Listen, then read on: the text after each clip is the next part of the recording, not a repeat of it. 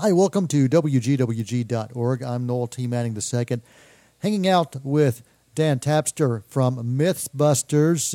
You are listening to Televenture right here on Gardner Webb University Radio. Dan, hey, thanks for spending some time with us today. You're welcome, Noel. No, glad to be here. Well, man, this show, Mythbusters, am I right, 13 seasons this thing's been going on? Is that correct? You are absolutely right. We started filming it in 2002. It was first broadcast January 2003, and now here we are in 2015. It's kind of had a life of its own. It's remarkable. Yeah, it's an amazing show, and was recognized by the Broadcast Television Journalists Association with the Critics' Choice Award nomination for Best Reality Show. Well, look, Noel, as the kind of cliche goes, it's an honor to be nominated. Exactly. Yeah, it actually really is pretty amazing, all the recognition you've got. I mean, audiences love you. Critics love you. What do you think it is about Mythbusters that continues to be this show that people just are drawn into from, like I said, from critics and from audience members? I think ultimately it's because of a few reasons. I guess for me, the most important thing is it's really about two guys messing around in the garage or in the shed, as many families and kids and dads and mums do at the weekend, but they've got better insurance and more money. So they're able to do things that you would never dream of. So I think for me, one of the reasons it's become a success is because it resonates with the audience, because Adam and Jamie are kind of doing things that you do, right? But at the same time, they're taking them to the nth degree. You know, they're turning it up to 11, and so you kind of watch sometimes through your hands, because it can become a bit dangerous and become a bit kind of car crash. But that level of spectacle that the audience has come to expect from the show, I think, is also a kind of key reason why the audience is so loyal for us. Right. Well, but I also think with the way that TV has been changing, particularly during the lifespan of Mythbusters, that we've kind of almost become unique in a way. That when we started, TV was much more about classic documentaries, I suppose. It was about learning stuff. It was about having people you could relate to, heroes on TV. And then when we were in about year 3 or year 4, there was a bit of a sea change in TV, and the idea of learning became much less important. And suddenly the real driver for many TV shows became comedy. And to a certain extent with reality, it became kind of ridicule up to a point. And so this idea that there were a number of shows that were kind of like Mythbusters, and they all started to fall by the wayside, which I actually think is a tragedy. I think it's a great shame that there's a lot of reality TV now that you don't learn very much. And so I think these days Mythbusters has become particularly popular as family viewing, because you do learn something from it. Whatever story we're doing, however ridiculous it is, even if we're doing something as ridiculous as what really happens when the crap hits the fan, right, you learn something. You learn some physics, you learn some science, and I kind of think that's something that some other shows avoid, and I'm actually quite proud of that, and I think the audience enjoys that. Well, we are on the phone with Dan Tapster from Mythbusters, talking about this incredible show that is 13 seasons in the making. Dan, you've got this great thing on the Discovery.com website. That's Dan Tapster's Favorite Things About Mythbusters 2.2. Do you remember some of these, or do you have access to those in your brain on some of those favorite things, or do you want to do a 3.0 here and share some of your favorite things about Mythbusters? No, look, I can remember some of them, Noel. That was something I wrote for our most recent season, which aired in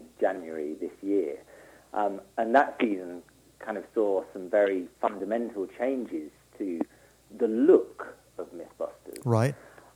Because I felt that while the kind of ethos of the show has never changed in 12 years, 13 years, there were some parts of it that definitely felt like they needed to evolve. The televisual parts, I guess.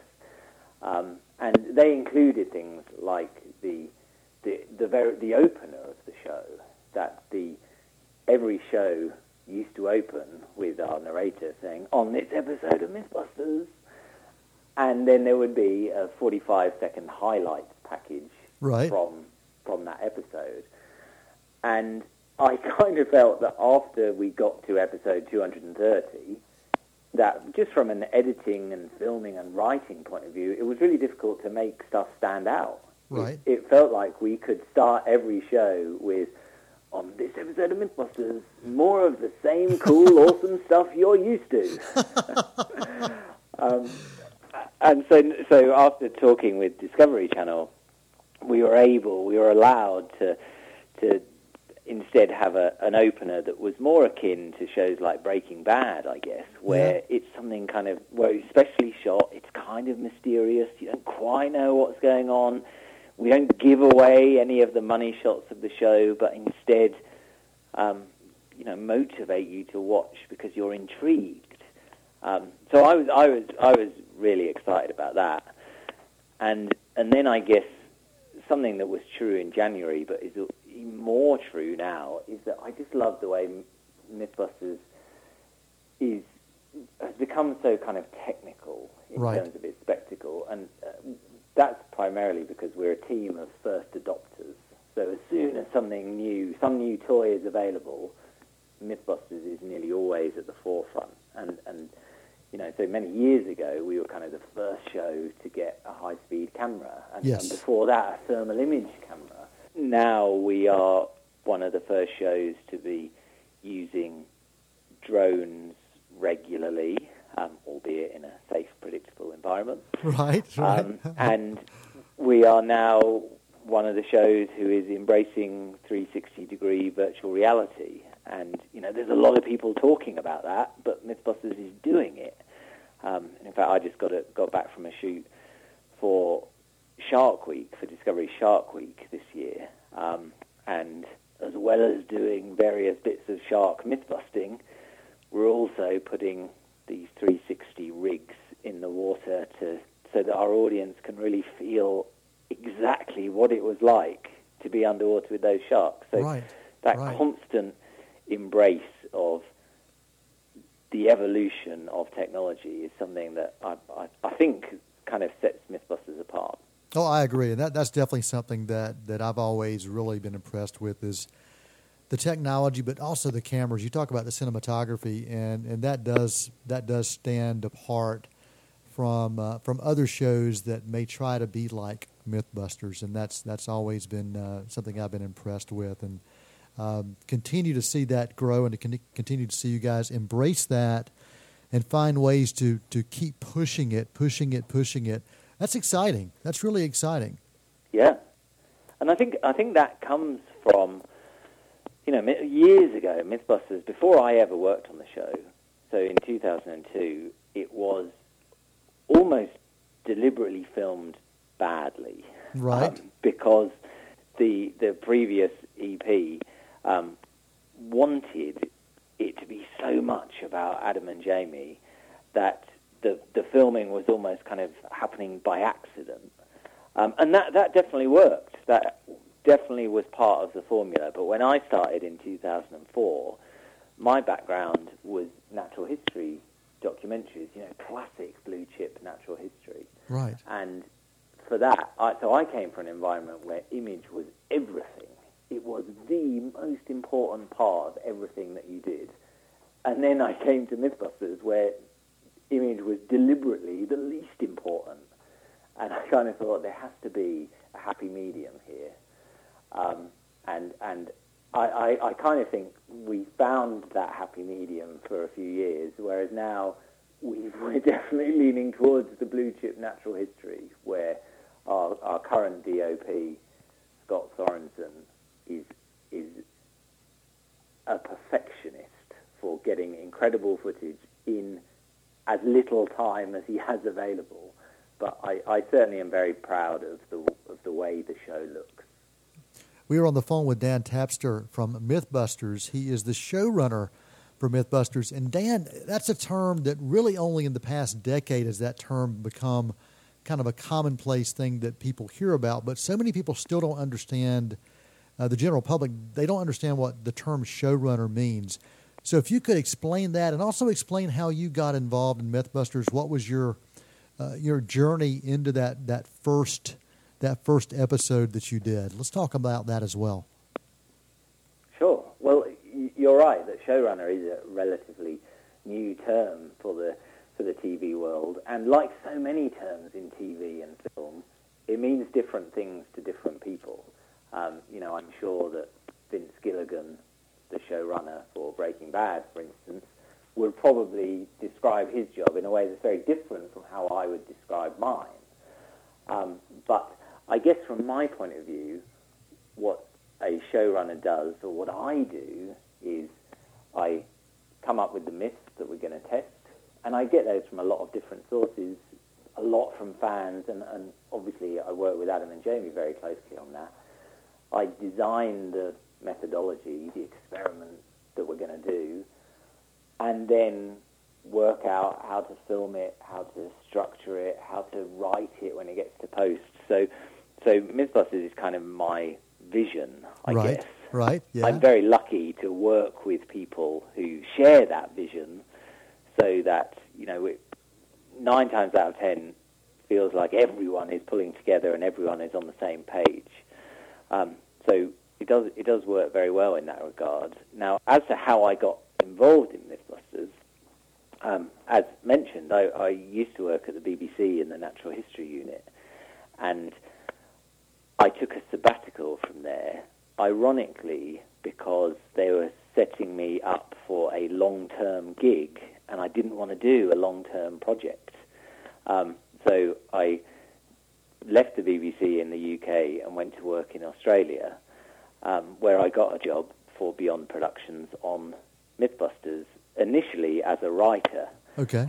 My first episode was the episode in which Adam and Jamie tried to break a wine glass, by screaming at it. And that was so hilarious that I thought, wow, I have to stay on this show. Right. And then now, after a year, I was the executive producer and then became the showrunner thereafter.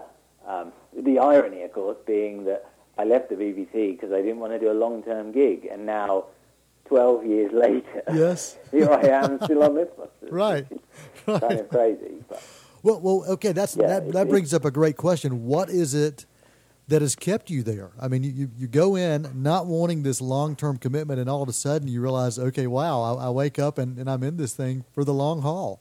What is it that's keeping you here? I think, without making it sound strange, I kind of fell in love with the show. Yeah. It's one of those things where I had actually seen it before I worked on it. I'd seen the Alcatraz escape while flicking through 120 different channels on TV, and that was something that made me stop. So I kind of knew a little bit about it, but once I started working on it, I loved the concept, I loved the hosts, the team I worked with were incredible, but mostly, I don't know what this says about me, but I just got it. Yeah. And that may sound strange, but even today we have some producers who have worked on the show for as long as I have, and I might occasionally say, "Oh, listen, I'd love a little brainstorm about new myths, new ideas." And sometimes we have long-term producers who will come up with a story, and I will hear that story and think, "Wow, it's like you've never watched the show." It's just that level of understanding what makes a good story. Right. Now, one of the things that means, I mean, maybe it works for me because I'm kind of naturally skeptic. Okay. That if someone says, "Oh, did you read that thing in the news?" I will always want to say, well, don't believe it. I mean, Yeah. you've taken that as gospel, but to me, that just sounds nonsense. Yes. And you know, I've kind of always been like that. I remember at university, one of the first essays I ever had to do, I did biology, was about stotting. Now, stotting is this thing that impala do. So if like a lion is approaching, impala start jumping really, really high. And the reason that they jump really high, it was speculated that they're just trying to get a better view of the lion so that when it starts running, they know to go. Right.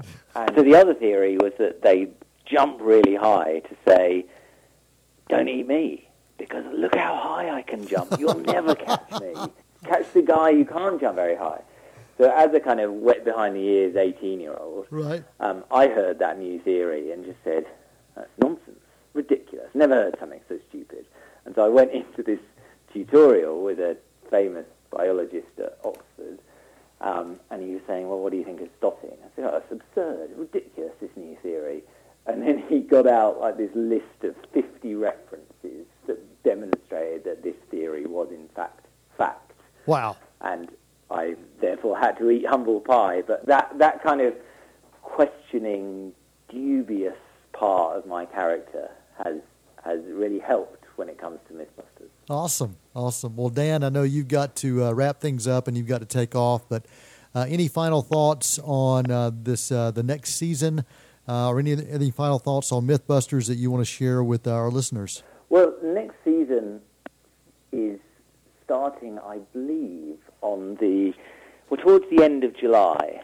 I'm not sure that Discovery have completely locked in a date, but a Saturday towards the end of July, and you know, it's something I'm very excited about. Actually, we've got some of the best stuff we've ever had in this particular run, and in particular, there is one scene where Adam Savage gets to go up in a U-2 reconnaissance spy plane, and he goes up to, well, the upper atmosphere at 70,000 feet or something. And it's interesting because not only is it an incredible bit of filming, you know, it's got all the usual spectacle and science and myth-busting as you would come to expect, but it's incredibly poignant. What Adam talks about when he gets up into this position where he is literally the highest person in the world. Wow. is really moving. Wow. And I'm quite excited to see what the audience thinks of that, because, you know, even as a grumpy old cynic like me, I was almost moved to tears watching it. So wow. I'm quite excited to see what the audience thinks of that. So it's a great season. It's got, you know, one of the biggest explosions in Mythbusters history, which with our back catalogue is saying something. Yes, yes. It's got a shark show, and then it's got these poignant moments. It's got a revisit episode, which, Noel, they're kind of one of my favourites, because that's where fans write in and say, when you just did this, you messed it up. Right. And we listen to that criticism, and whereas other shows, like, you know, slide that under the desk somewhere, right. We look at it and think, oh, they might have a point. Okay, We're going to test it their way and see what happens. And wow. that's pretty cool. Awesome. Well, we have been talking with Dan Tapster. He is the showrunner for Mythbusters, which you can find on the Discovery Channel. And you can also find Dan on Twitter. Just search for Dan Tapster and Mythbusters, and you will find him there if you want to follow him. Dan, thanks so much for taking the time. You're welcome. I've really appreciated this, and I know you're busy, and we had to bounce around our schedules to make sure we were able to get you on, but I really do appreciate your time. No, it's been a pleasure. So thanks very much. Thanks for having me. And for all you listeners, thank you for listening, and make sure you tune in to watch Mythbusters and enjoy yourselves there. This has been Televenture on WGWG.org. Till next time, that is a wrap.